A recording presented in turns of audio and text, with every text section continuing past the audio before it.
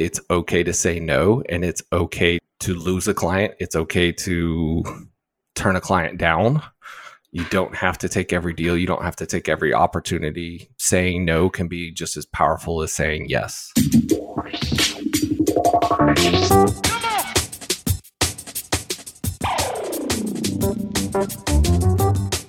The oil and gas industry, the driving engine of the world economy, delivering prosperity, innovation, and abundance across the globe. Here are the stories of its key players, directly from the leaders themselves. This is Oil and Gas Industry Leaders Podcast, where real experiences are passed on from the leaders of today to the leaders of tomorrow. Here is your host, Paige Wilson. Welcome back to another episode of the Oil and Gas Industry Leaders Podcast, sponsored by AWS Energy. I'm sitting here this afternoon with my guest, David Gibson, owner of Gibson Reports. He's also on the board of directors for International Association of Directional Drillers and the host of the Vidor Locksmith Show. How's it going, David? I'm doing just fine today. And yourself, Paige? Not too shabby, not too shabby. Before getting into it, I wanted to ask everyone to support the show by simply leaving a review on iTunes. All right, David, let's talk about how you got started in the oil and gas industry. And if you also want to support this, just send Paige unmarked bills. Send her money. I'm not going to say no to that. That's another great way to support. So just going to throw it out there. Or send her a LinkedIn request. That's free and cheap. Just do that. Oh, man, I have so many of those in my inbox I still need to go through. Just say yes to all of them. I would, but then I get spammed. Just please buy Russian da-da-da-da. And I'm like, no. That's all I say. Just eat the spam. Just eat it. Because you'll eventually eat something that's good that comes through there. So just take them all in. So to answer the question, how did I get started in oil and gas? So the interesting story for me is I worked at UPS throughout college. So United Parcel Service, the big brown, right? I worked there for 6.5 years while going through college. I started with, just unloading trucks to being a supervisor to working as a facility engineer. I actually said this on Justin's podcast where one of my mechanics had been working at my facility longer than I had been alive, and I was his boss. Oh, wow. So I really enjoyed my time at UPS. It was a great career. I recommend it to anybody that's in college. It's a fantastic way to be able to pay for school because they'll pay for your college and stuff. And it's also essential. Yes, and it's still essential. So it's a great career, great place to work. We always had the saying that like if all you did at UPS was answer the phones, they would make you break a sweat doing it. So I believe it. Great place to work. Absolutely loved it. But I got towards the, what I thought was the end of my career there. Or I thought I would just work there forever just because I enjoyed it so much. But I got to a point where I found out I'd been passed over for several promotions by people who had lesser seniority than me, lower grades, but they just happened to, live in Georgia or Utah or wherever the promotion was taking place. And so they weren't allowing people to move. And that kind of struck me as odd because I was like, I don't own anything. I can go anywhere. I was like, I can live anywhere in the world. I just want the promotion. Couldn't get it. So I put my resume online. I got contacted by a recruiter and I still have this email to today. The subject line said, how would you like to make 6 figures in less than 3 years? And it was the one and only email I didn't respond to as I was looking for a job, just because I was like, that is such a load of BS. Yeah. Working from home. Yeah. And so it was like, because I remember responding to every single email, whether it was spam or not. Like I responded to everything just because that was just my attitude. I was like I can't leave any stone unturned. So what ended up happening was it was a recruiting agency for Schlumberger. The guy calls me and says, hey, tell me something that's not on your resume. I was like, I like motorcycles and playing flag football with my friends. And he was like, awesome. And I was like, okay. And so he was like, do you play video games? And I was like, no, not really. I don't have like a gaming system or anything like that. I was like, I don't have the money for one. And he's like, perfect. And I was like, what is this job? And so he told me a little bit about it. And obviously I still didn't understand. They brought me in. I did an interview. I was the best candidate they interviewed out of the first round. The next round, they flew us to Shreveport. We went out to a wireline location. Yeah. Love Shreveport. Yeah, we went to a wireline location and to a completions location where they were doing some work and walked us around. And and then brought us back and they said, okay, what do you guys want to do? And I was like, wireline is definitely not what I want to do. I was like, that looks boring as all get out. And the completion stuff, I was like, yeah, that looks pretty boring too. I was like, drilling sounds interesting. Somebody told me later, they're like, drilling's the same thing as wireline in a sense, but yeah, obviously there's some differences there. But as far as like an MWD job role, an entry level role, you're just sitting there watching a computer. Little did I know. And so they gave us this little piece of paper and it said, they had all these locations on a map and they were like, where do you want to work? And I was like, Australia, Nigeria, Brazil. And they're like, those aren't locations on the map. I was like, yeah, but I don't want to work at any of these places. And they're like, okay. And then I got my offer letter to go work in Perth, Australia. So whoa, I packed everything I could in the 2 pieces of luggage that I had and left and went to Australia and worked there from 2007 to late 2009 until the big economic recession. I was laid off, but that was the beginning of it. And that's where, as much as I bag on the Big Blue a lot, but it taught me a lot. I learned a lot and I got to have some really, really, really cool experiences and got to meet a lot of really cool people that are still good friends of mine to this day. So that's where I got started and really enjoyed it. All right. So that's where you got started. And let's move forward to where we're getting to where your role is now. So from there, I came back to U.S. Land. I didn't have a job at the time, obviously. So I took 6 months off, went down to Guatemala to learn Spanish. That's random. I think that's, and I need to make a post about this, but I think it's one of the things that for all the people that have been laid off or anybody that's listening to this, if you've ever been laid off or you get laid off, take your severance money as a mini retirement and go do something. Go do your bucket list. Go do that. I've been laid off twice, but I had a family, so I couldn't do that. Understandably. So for any of the younger, maybe still like maybe mid-20s or something, you're single, you don't have obligations or anything like that. Right. Yeah. Go do your bucket list. Go do those things. You will absolutely insanely enjoy it. I did. It was one of the best times of my life. I finally got to a point, my biggest regret was that I bought a round trip ticket, so I had to come home. Well, I didn't have to, but, I felt the obligation to fulfill that. Came back home and then started just, I applied for every single oil and gas job there was, every MWD job worldwide on every single platform. And then when I ran out of places to apply for, I just started making phone calls and finally called a company called Boreview. They said they would interview me. I drove down to our facility the next day and interviewed. And probably 2 or 3 weeks later, I was on my first U.S. Land rig. So I worked for them for a little while. Then I jumped around. I worked at Childress Directional Drilling. I worked at Premier Directional Drilling. I worked at Tercel for a month. Worked at NewTek MWD Services as their chief technology officer over U.S. and Russia for any of their new MWD or just any of their new drilling technologies. And then from there, I went and worked for a company called Lodestar International. I was their vice president of drilling solutions to be able to help out with all of their drilling mechanics projects.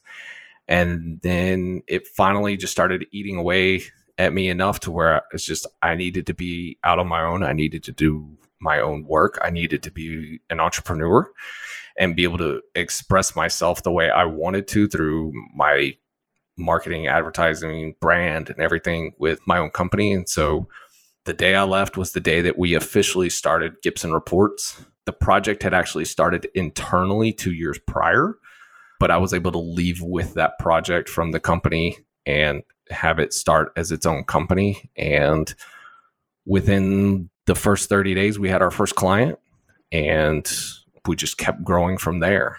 So, a lot of operational background to be able to bring me to the point now to where, I have my own company and I'm doing a lot of fun things that I really enjoy in this industry. So hopping around and stuff, where was that epiphany that I really need to be an entrepreneur? I really need to work for myself.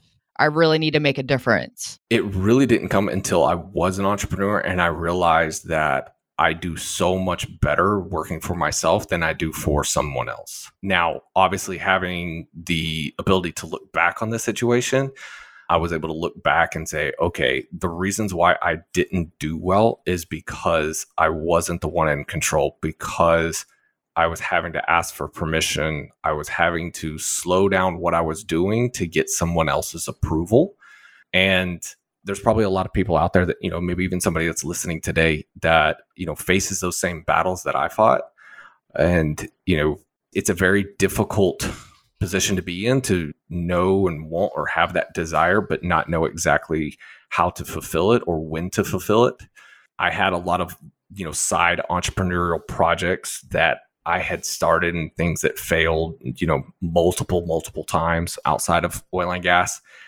And those things did help me when it came time to be able to start Gibson Reports. But Gibson Reports really started because I had firm belief in what we were doing, that it could potentially make money. And I was willing to essentially risk it all and do everything I needed to be able to make it happen. Good deal. So let's get into what Gibson Reports is. So Gibson Reports is a directional drilling and MWD market share reporting software.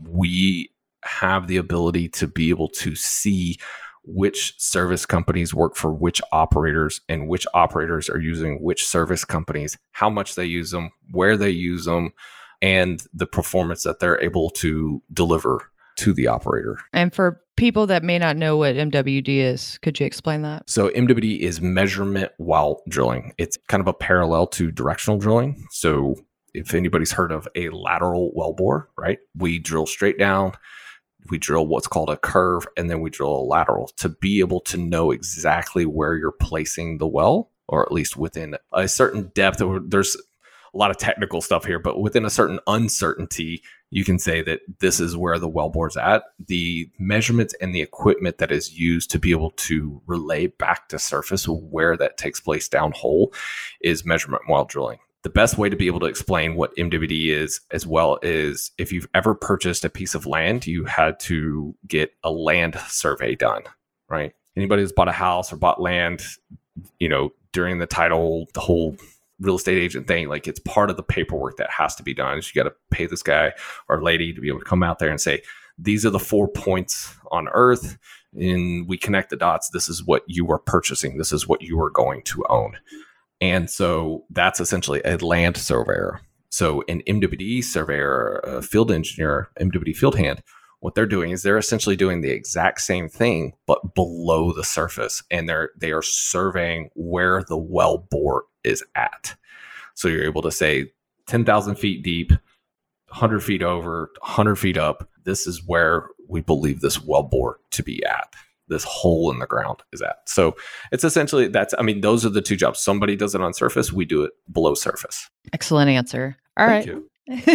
It's the whole explain it like I'm five thing. So I've had many years of trying to explain this to people, and those are the two best ways to be able to. Well, and there just might be somebody that might be interested in said role and might want to know a little bit more. So it's a great job if you can get one. I know they're very tough to be able to come by right now, but we're not drilling so much right now, so it's a very intriguing industry. It's something that I enjoy and I'm very passionate about, not only helping the people in it, but also, learning about the technologies and ways that we can do it faster and safer. Right. So what kind of projects do you do for your customers? So a lot of the stuff that we do right now for our customers is we provide them with these market share reports and be able to help do analysis on, which areas they should focus on for sales, what opportunities are there, what things that they can do for some of our clients, what things they can do to be able to reduce risk in who they sell to or who they give terms to. We've had people use it for credit checks, for the ability to be able to go and find new work, as well as be able to see what their performance is versus the performance of others alongside them. Excellent. So how are you doing right now in these times? So, one of the really important things that we did when I set up the company and my partner, so when I say we, I'm talking about my cousin, Daniel Gibson.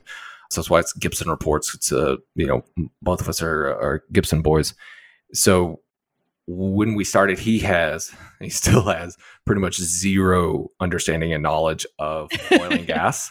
He had sent me a text, a couple months back, and he was like, the oil prices seem very low. He's like, is this bad for us? And I was like, yes, this is extremely bad for a lot of people. And he was like, oh, poor guy. Okay.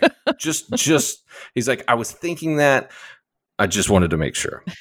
And it's like he's not completely naive to the situation, but it's like he doesn't understand the direct impact, which is the general audience of people outside of oil and gas. They'd be like, oh yeah, oil goes from, $50 a barrel to $20 a barrel. Well, gas should be cheaper now. That's what they think of. They don't think of, oh, okay, well, we're probably going to lose 250 drilling rigs and the number of people that get laid off. And, the way that oil and gas people think about the price of oil dropping is completely different. So, on a completely different level. So for him, he's coming to me and going, okay, this is how I look at it. He's like, how do you look at it? And I'm like, yeah, this is bad. This is not good. But, it's understandable kind of thing. And it's like I was saying, when we first started the company, I told him, I was like, look, this industry can change at a very rapid rate. Everybody says it's cyclical, and you don't know how high the highs are, how low the lows are, the duration of them, but the rate at which you can change from one to the next, we do know can be very rapid. It's kind of unsettling sometimes, but it is what it is. And that's one of the things that I've learned through my career. Everybody says they've been through downturns, but yet they still make the same mistakes over and over again. So anytime somebody tells me that, I'm like, okay, well, what did you do to capitalize on all of those? And if they say nothing, then I say, well, then you haven't been through a downturn yet because you haven't learned anything from it. And you're going to continue to go through them saying the same thing. And then, if they even survive, beyond that. And so when people are like, the meme that says, hey, God, give me one more boom and I promise not to waste all my money. It's like, okay, you should learn that from the very first one, or you should learn that from your very first day on the rig. Because the very first day on the rig, somebody out there told you, don't waste your money. It could all go away tomorrow. If your first day out of the rig site, your first day in the industry, somebody didn't tell you that, then I apologize to you. And whoever, took you under their wing, or whoever your trainer was, did you a disservice by not telling you that. So we set up the company. I told my cousin, I said, look, this could change at any moment. So we need to set up financially to make sure that we are always prepared for a change and spend cash and capital with that in mind, but still continue to invest for the future, continue to research and development and try to grow the product, but also do it in such a way that, we're not just going to buy hats and shirts and give stuff away for fun and enjoy all this money, because all this money could be gone. I was like, this money has to be able to last us through what potentially could be a downturn. And knowing that, I couldn't have predicted what would happen, but I could tell you, like I'll say now, we're going to have a boom period. At some point in time, the industry will come back around, whether it's international, U.S. land, somewhere. There will be a demand for the people of the industry. I can't tell you when it's going to happen, but it will happen. And then after that happens, I can tell you, again, there will be a bust period. It will go back down. So I know everybody right now is like still figuring out how to be able to deal with this down period. But the very next thing is things stabilize. You need to start preparing on how to be able to scale up. Yeah. And then once you've scaled up, then you need to be able to start getting prepared to scale back down. That's the way it's going to be. So we did that with the company. And so for us right now, we are doing okay.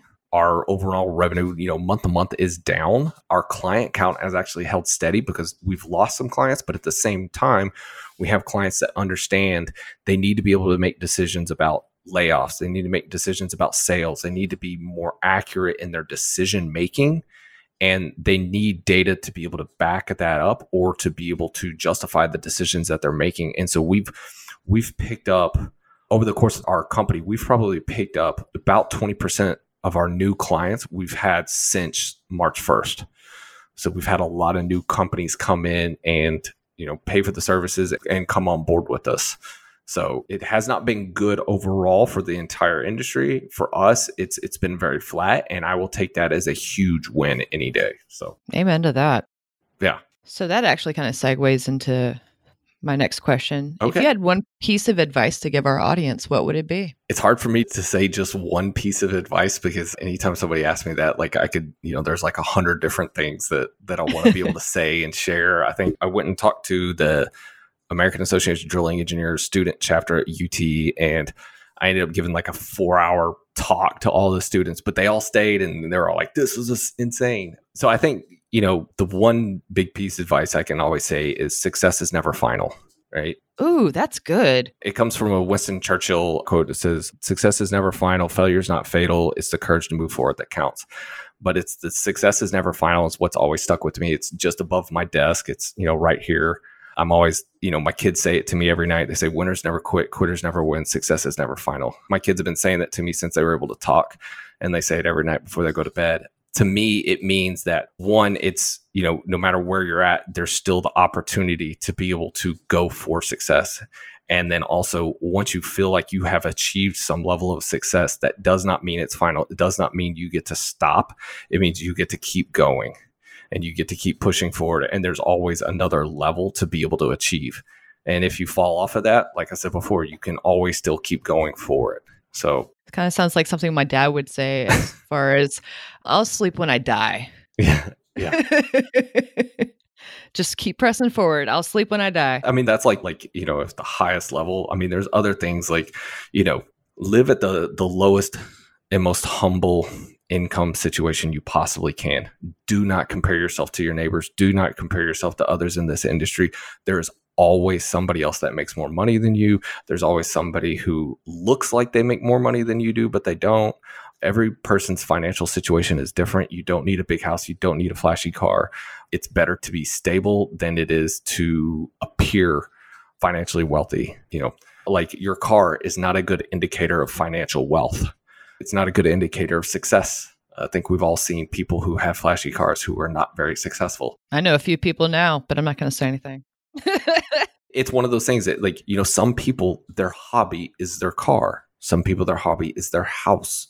Some people, their hobby is their clothes. And that's fine. And that's great. I remember a buddy of mine in high school, he had the most awesome car there was, but he also wore like the most beat up clothes and shoes and, lived with his parents.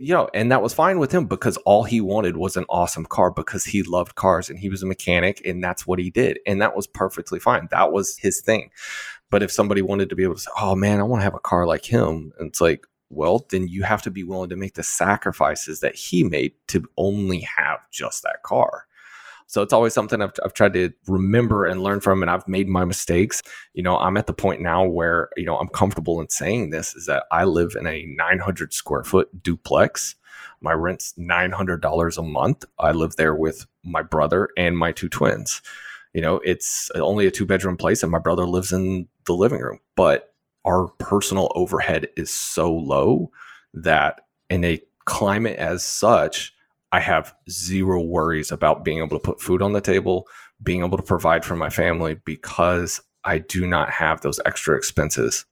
And if you're going to be in oil and gas, you need to be able to have a very low overhead so that if and when something like this happens, you have options as opposed to having to make rash decisions and just take any opportunity you get. You can pick your opportunity. Excellent. I wish more people were able to take advantage of all the opportunities that are presented right now during this crisis. And some people are desperate for work, and that's exactly what they have. They just have to take whatever opportunity presents themselves. And, 6 months down the road, maybe another opportunity comes along that they would rather have taken, but now they are essentially handcuffed to the job that they have. Yeah, but it could be very temporary too. Once everything bounces back, I think there's going to be a shortage in labor. I think there's going to be so many people that have been let go and that have been so burned, like especially the newer people that have come in, that there's going to be a shortage of labor and we're going to need more people. But that's just me. I agree with that statement. I think that though the opportunities that people can take advantage of, if you have the low overhead and you can survive for 6, 8, 9, 10, 12 months, a year, 2 years, that all of that will be extended if you continue to keep your personal finances and your personal overhead as low as possible. Okay. So what book influenced you the most and why? My number one book is always The Difference Maker by John C. Maxwell. It will teach you about what your attitude is, what it can do for you, and what it can't do for you. I think that's a very powerful book. And in business, there's 2 books that I highly recommend for anybody to be able to read. The first one is Gap Selling by Keenan, which will teach you all of the myths and how to be able to overcome objections and things like that in selling. If it's done right, you really don't have to overcome objections. If selling's done right, you don't have to lower your price. And then the other one is Never Split the Difference by Chris Voss. It's a book that teaches you negotiation techniques. So, ooh, I might need to look into that. Those are my top 3 right there. Because I couldn't sell myself out of a wet paper bag, so I might need to look into some of those. It's definitely a skill set that I think that the more you understand about marketing, sales, and negotiations, that the better off you are no matter what your role. If you're an engineer, you're a geosteerer, you're in accounting, no matter the position, you are in constant negotiations. You are always trying to self-promote. If you're trying to get a job, you are marketing yourself, you are selling yourself. I mean, the act of getting a job is selling yourself. Right. You are putting like a resume. If you think of it about a company, your resume is like a trifold brochure that a company hands out, right? That does not sell the product. That does not get somebody in the door to be able to have the conversation about the product. It just informs somebody that the product exists. That's a really good way of putting that. Yeah. If you go to like any one of the little hotels, especially, if you're out traveling, they always have those like 3-fold brochures of like all of the little touristy things that are nearby, or even ones that are like really far away for whatever reason. I know. I never got that. That's like you're in West Texas, and then there's the one for like some resort place in Arkansas. You're like, well, I'm not going that way, but okay. I'm not sure why that's here, but okay. Like I'm looking for, oh, hey, here's the Whataburger one. It's like, buy one, get one free kind of thing. But think of that for like a company. Your resume is just like putting that in there, and you're hoping that, you're putting this piece of paper in front of people, and hopefully they notice that you exist. So either they are actively looking to be able to fill a role, and so you want to be on that short list, right? You want somebody to know that you exist so that when that job opportunity comes up, that there's something that they can reference and then be able to find a phone number and a name and be able to call off of it and be able to have information there that allows the initiation of conversation to be able to say, it says here you've done accounting for 10 years. Can you tell me a little bit about that? Right? Because what you're going to answer there is not exactly what's the same on the resume. You can articulate it different ways. You can show you're passionate about it. That's just one element of what it takes to be able to get a job. That's just one small piece of the whole, kind of like job search thing. People need to be able to realize that you've got to have, other methods of being able to get your name out there other than just that little trifold brochure. And I can't even remember how we got onto this, but that's my little books. But yeah, books. So, and it never can hurt to have a letter of recommendation. Like I said, the point was marketing. And so, when you're putting yourself out there, think of like all the different ways that a business markets themselves. How many different ways can you market yourself? If you're limiting yourself just to a resume, you're limiting yourself to just that trifold brochure. And if you can get a letter of recommendation, if you can get an online, some kind of digital media account, whether it's, social media, LinkedIn, Instagram, TikTok, Snapchat, whatever it is that you're looking, whatever kind of job you're looking to be able to fill, go to those places, engage in the conversations in those places. If there's no conversations taking place, then create those conversations, become the conversation starter for the industry. If you already have subject matter expertise, share your subject matter expertise. Show people that you are a thought leader, that you're the industry leader, that you have that knowledge. Don't just post, I hate it when I see this on LinkedIn, and I try to coach people on it. Don't just post and say, hey, if you're looking for somebody that knows how to, drill a well, contact me. Because nobody's actively scrolling through LinkedIn. Man, I hope somebody posts that they know how to drill a well, because that's what I'm looking for. People are looking for education, information, looking for conversation. They're looking for news, right? So if you become that source, then they're going to actively keep coming back to you. And then at some point in time, and this is where marketing comes into play, at some point in time that somebody else is going to ask that person. That person directly is going to be the one that hires you or buys your service. It's going to be somebody else that comes to them and goes, hey, do you know somebody that does design graphics work? And you'd be like, you know what? I follow this person on Instagram, and they are awesome. Like, I've been following their stuff for almost 2 years now. You've got to like check this out. And then all of a sudden they're referring people to you, even though you've never met. And it's because you were putting the content out there. You were putting yourself out there. You were showing your expertise. You were marketing yourself as being more than just a singular individual. So, learning how to be able to do marketing and sales and negotiations, those things will help you in so many different ways in your career. It's just unimaginable to think that, people just going to go out there and say, oh, that's not important to me because I'm not a salesperson. Well, at some point in time, you sold yourself to a company to get a job. And if you ever plan on doing that again, it would benefit you greatly to be able to add those skills to your portfolio. Yeah, and I'll make sure to actually we've compiled a book list of everybody that's ever been on the show. So I'll definitely add those 3 so people know where they can find them. What's your most used business tool? That's tough to say. It would either be LinkedIn or Tableau. That or my phone. Oh, really? Tableau? That or my phone. Yeah. So like with Tableau, the data that we provide, we do a data visualization of that within Tableau. And that's what's really, really helped us be able to reach kind of the next level. Programs like Spotfire, Tableau, Power BI, I believe are still kind of in their infancy within oil and gas. I think other industries have adopted them a little bit more readily, but I still think that across the board, it's not. I'm pretty sure every operator I've worked for has used Spotfire. Well, a lot of the service companies haven't. A lot of people might be using Spotfire, but do people know how to be able to construct things with Spotfire? Do people know how to be able to create things with Power BI or with Tableau? Right. Being able to visualize that data and be able to, reduce the amount of time it takes to be able to consume, these masses of amounts of data that are out there.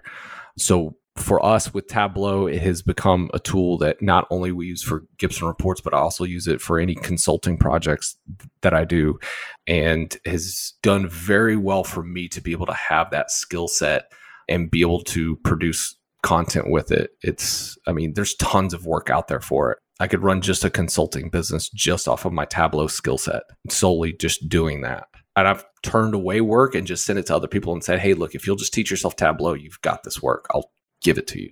And it's still taking place as of today, even with, what's taking place. There's still opportunities for it within our industry. Well, that's awesome. But let's go back to the LinkedIn part because you're the host of the Vidor Locksmith Show, which is a live show on LinkedIn. Yes. So it's been just a little over a year. I was selected through LinkedIn to be one of the very first users of the 650 million users. They selected like the first wave of like 50 people, or they went like 10, 25, 50, somewhere in there. Everybody kind of debates on what group they ended up in as far as who were the first, but I know I was at least within the first 50 people to be allowed to broadcast live on LinkedIn.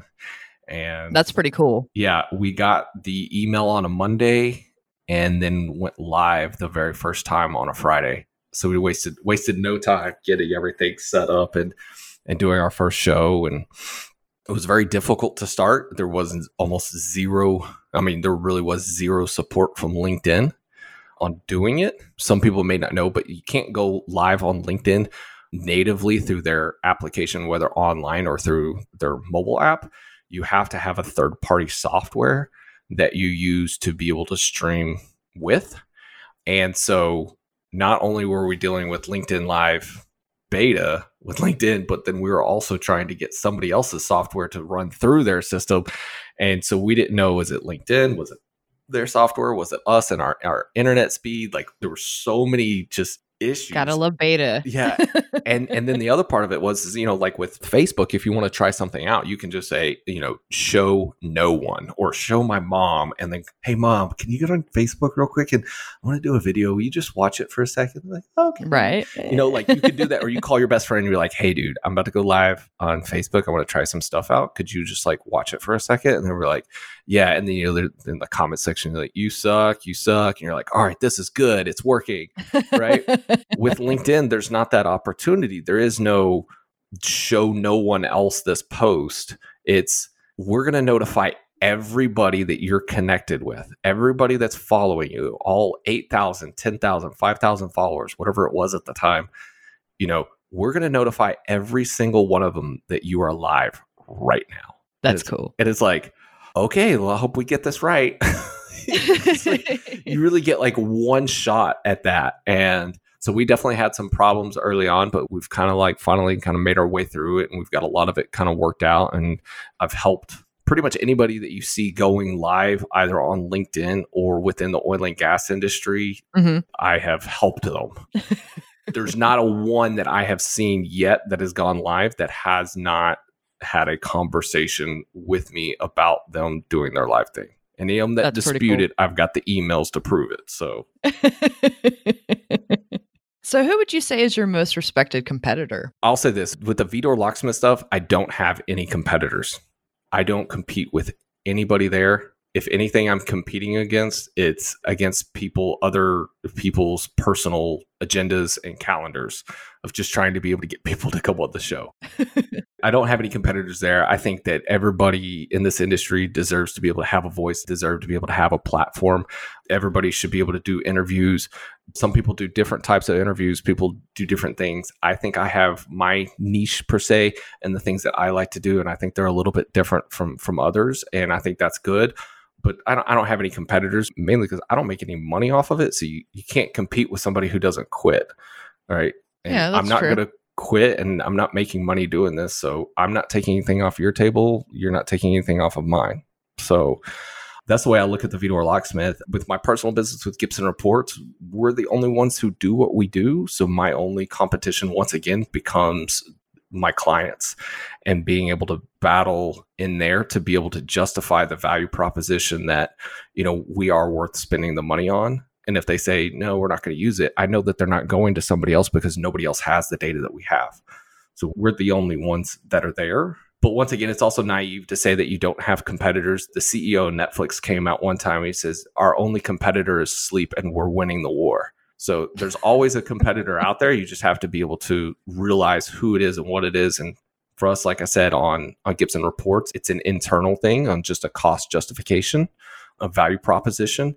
And then, like I said, with Vidor Locksmith, really we're just competing with, we want to be able to get as much attention as we can. So we're competing against not only the viewership's calendar, but also whoever the guest is, whatever their calendar may be. And we want to be able to show them that there's enough value for them to be able to come on the show and be able to share their story, as well as for the viewers to be able to say, hey, we're going to carve out a little bit of time to listen and watch. I completely understand that, because this is what we're doing right now. So hopefully somebody's listening to us. Somebody will be, I hope. So what is your most important lesson learned? The most important lesson learned is it's okay to say no, and it's okay to lose a client. It's okay to turn a client down. You don't have to take every deal. You don't have to take every opportunity. Saying no can be just as powerful as saying yes. Why is that? I know that with some of the other entrepreneurs that I know and some of the other people that I work with, that they get, especially early on, they get so pressed for getting that first sale that they'll do anything to get it. I'm very happy in the fact that one of my first big sales, I was offered a significant amount of money for, a deal, and I needed that money to be able to survive. We were definitely almost broken at the point where it's okay, if we don't get something soon, we're going to have to close up shop. But I still said no to it because I knew that we were worth more. And because we said no, they came back and essentially doubled their offer and said, okay, what about this? So sometimes it's hard to see sometimes, but you have to be able to know what your value is, and you have to be strong enough and willing to say no.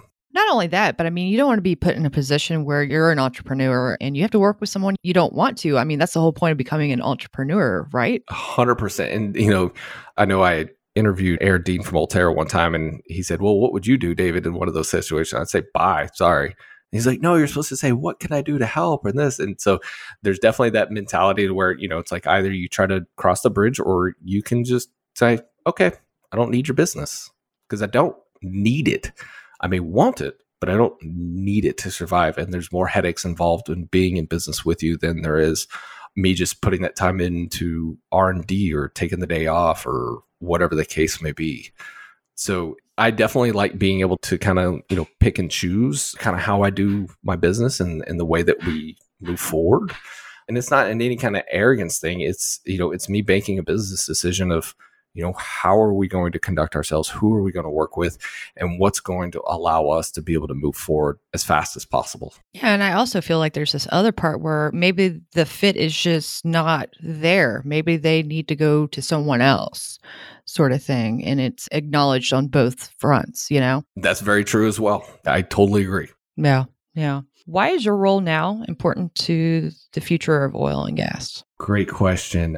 I would say, so for everybody that doesn't know, one of the great things about podcasting is the pre and post-production conversations. So it is true. You think that the conversations are cool that you hear on the podcast? The stuff that happens before and afterwards is where the real gold happens. So we're having a little conversation beforehand. And so one of the things that I hope to be able to portray in what we've done, not only with the company, but also with Vidor Locksmith, is that you can be a small player, you can be a independent, you can be an entrepreneur, but have a huge impact.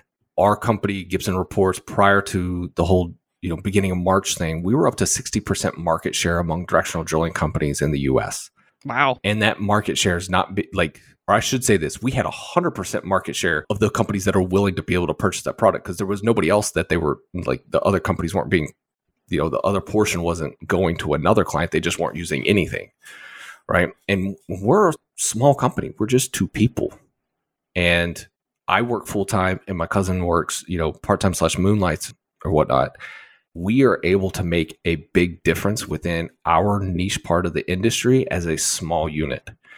And I would like to be able for people to be able to see that when you come into this industry, you can be a field hand. And then within 4 to 5 years, you can be a VP. You can be a decision maker. You can be a business owner.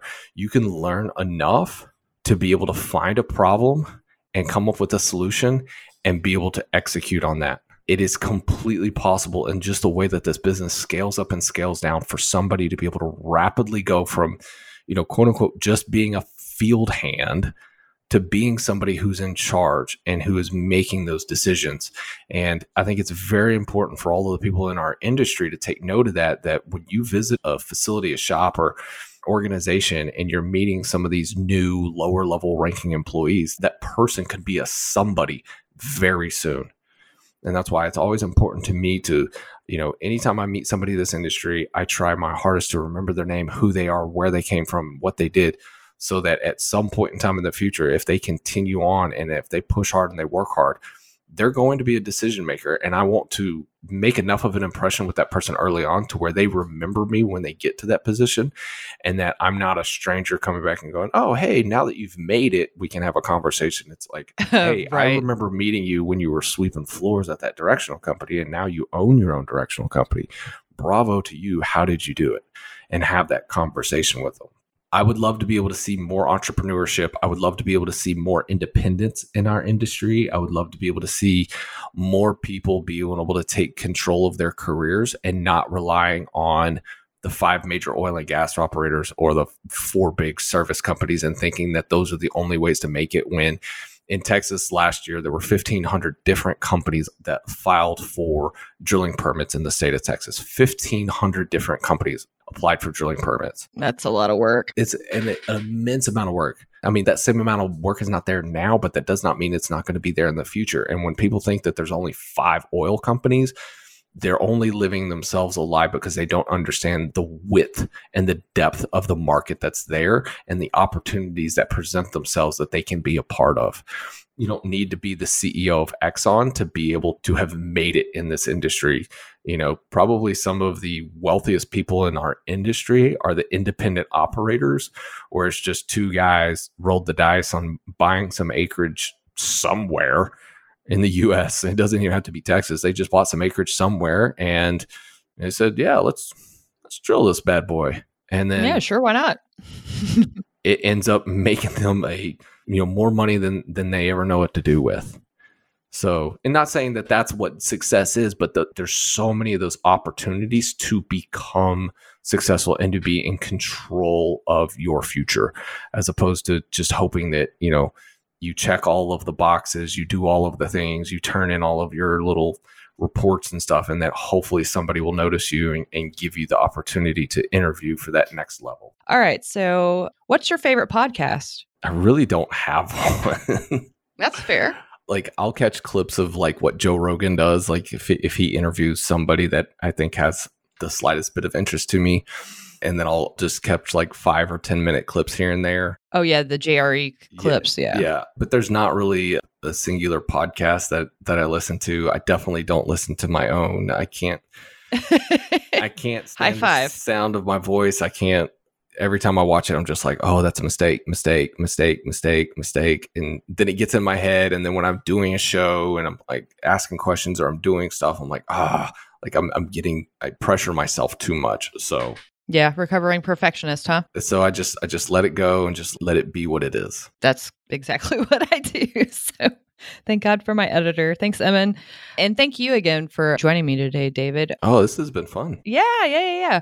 If people want to reach out to you and get to know more about Gibson Reports, where can they go? They can go to our website, gibsonreports.com. I would suggest if you want to be able to see more of any of the stuff that I'm doing, LinkedIn is my number one location for being able to either put out content for whether it's Gibson Reports or the Vidor Locksmith, David Gibson, LinkedIn. Yeah. I'll put all the links in. Yes. I got the Find links me in the if you show send me a notes. connection request. I'll say yes. If you spam me, I'll send you back something that tells you why you shouldn't be doing that.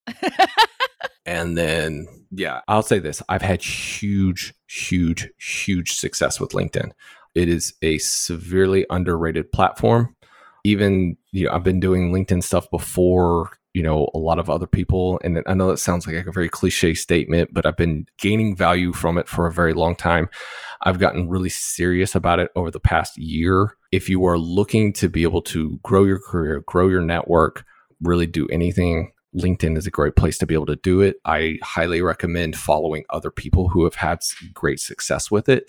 Look at how they're posting. Look at what times they're posting. Look at the content they're posting. All of those things matter. Yes. My tip that, if anybody ever asks me, is like, oh, what can I do to be able to, and this works across any industry, any segment, it does not matter. And it's a great tool and skill set to be able to learn even outside of a social media platform, but it works very, very well with LinkedIn, is learning how to be able to ask a question.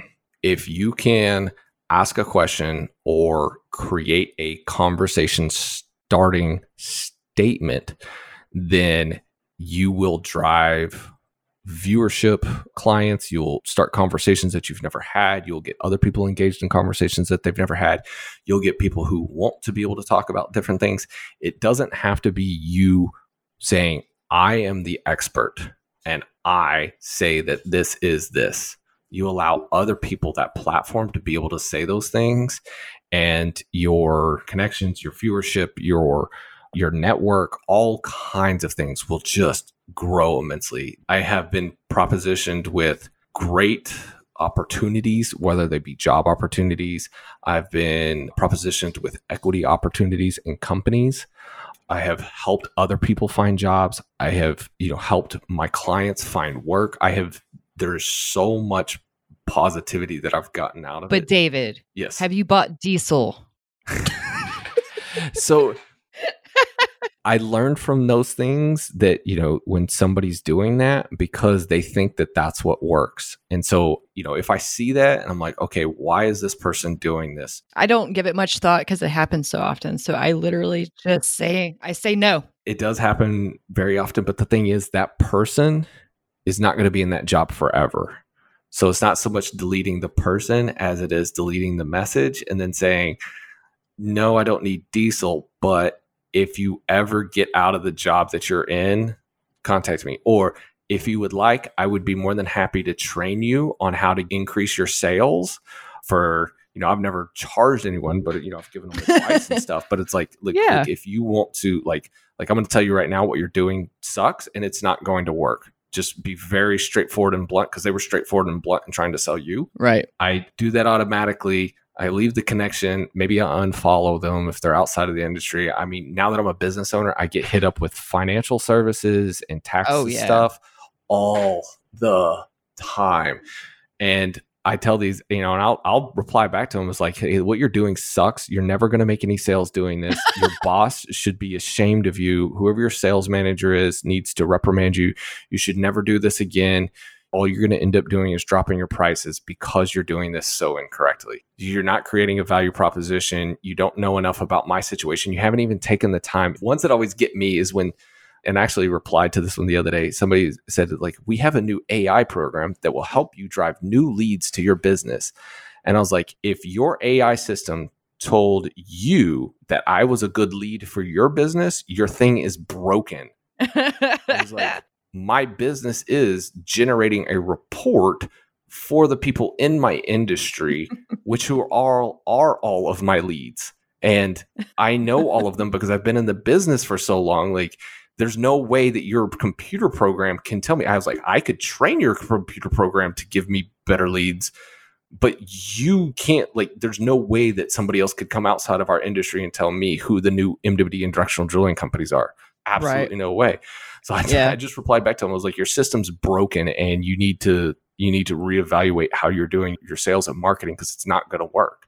But maybe that's who they're selling to is the diesel guy and the artificial intelligent leads generator. They're sending each other messages and like, whoa, I can help you. Oh, I can help you. And then all of a sudden, I don't know. Maybe that's what's working. I studied those kinds of things. Like, I've even studied just how people do like online dating stuff, and how people market and project themselves, just to be able to say is like, okay, what kind of things generate conversation? Because whether you're generating conversation for sales or you're generating conversation to be able to get somebody to meet up with you for dinner, the goal is you're still trying to sell something to the other person. You're trying to solicit their time so that you can tell them about yourself. So there's still a lot to be learned. And, with every time that somebody makes a mistake when they're messaging me, I'm like, okay, and I'll read the messages, sometimes like if it's really long, I'm like, but done. But if it's short and sweet enough and it's like, okay, why did I take the time to read this one versus not reading any of the others? Why did this one I want to respond more to? So there's still something to be learned there, even though that you're not going to get any value out of buying diesel by connecting with somebody from Russia. Yeah. Yeah, no, that's true. That's who seems to always want to be doing it. No, I don't think I need diesel. I just need somebody on my podcast. Thank you. Bye-bye. Maybe you should bring one of them on one time and be like, why do you do this? Who told you this was a good idea? At what point in time did this just sound like, oh, this is going to solve all my problems? I don't know. Maybe I might do that. We'll see. Well, people will have to stay tuned to see if that happens. So it'll be a surprise podcast. It's just like you start up a whole new podcast called Bad LinkedIn Marketers or Bad Marketers, and you bring them on. It's like, no, I want to talk bad messages on LinkedIn. I want to bring you on to talk about all kinds of stuff, and then you get them on the show, and you're like, why did you do this? This is an intervention. Yeah. I should say this. It's okay to send people direct messages when you have a specific message to be able to send to a specific person. But if you're doing copy paste more than 3 times, then you really don't have a specific message. You shouldn't be doing any copy and paste, but I can understand sometimes where it's like, hey, look, just want to inform you about this real quick. Pop, pop, pop, pop, pop, pop, pop, pop. I guess one of my peeves is nobody actually looks at my profile to see if that I'm interested in that sort of thing to begin with. And that's the thing is like, that's what's so great about LinkedIn is that I can see not only what your background is, but I can also see the content that you put out and the content that you engage with. Mm-hmm. Here's another little LinkedIn trick is that if you want to be able to connect with somebody, connect with them in the comments section first. Go to their profile, see what things they've been commenting on, see what content they've been putting out, and start the conversation there. And as soon as they reply back or they see that you're liking your stuff and all of a sudden they're engaging back and forth, then you send them the LinkedIn request. Then you send them the direct message. Right. Yeah. But if you're interested in reaching out to David, surely send him a direct message. Yes, blow it up. Blow it up. Just send me all the messages because it's the worst messaging platform, but it works. Yeah, it'll work. All right. So that concludes this episode. So just remember, it's up to you to open the next door. Now here's Events on Deck. Hey everybody, Alex here with the Events on Deck. So due to current circumstances, of course, we are not able to have any in-person events. So I have nothing of that nature to update you guys on. But we have been hosting some virtual events. So OGGN is wanting to offer free webinars, live happy hours, etc. during this time. Since these events are not scheduled out as far in advance as in-person events, we would like to keep you guys updated via Facebook, LinkedIn, and Twitter. So be sure to keep checking up on that, and we'll keep you guys posted on anything we're offering. It has been free. We want to offer you guys value during this time that we're all at home, so please continue checking in and joining us for these virtual events. We are looking forward to seeing you guys whenever we're able to have in-person events, and hope you're staying safe and sound.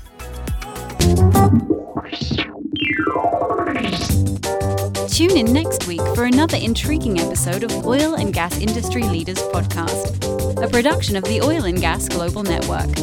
Learn more at oilandgasindustryleaders.com.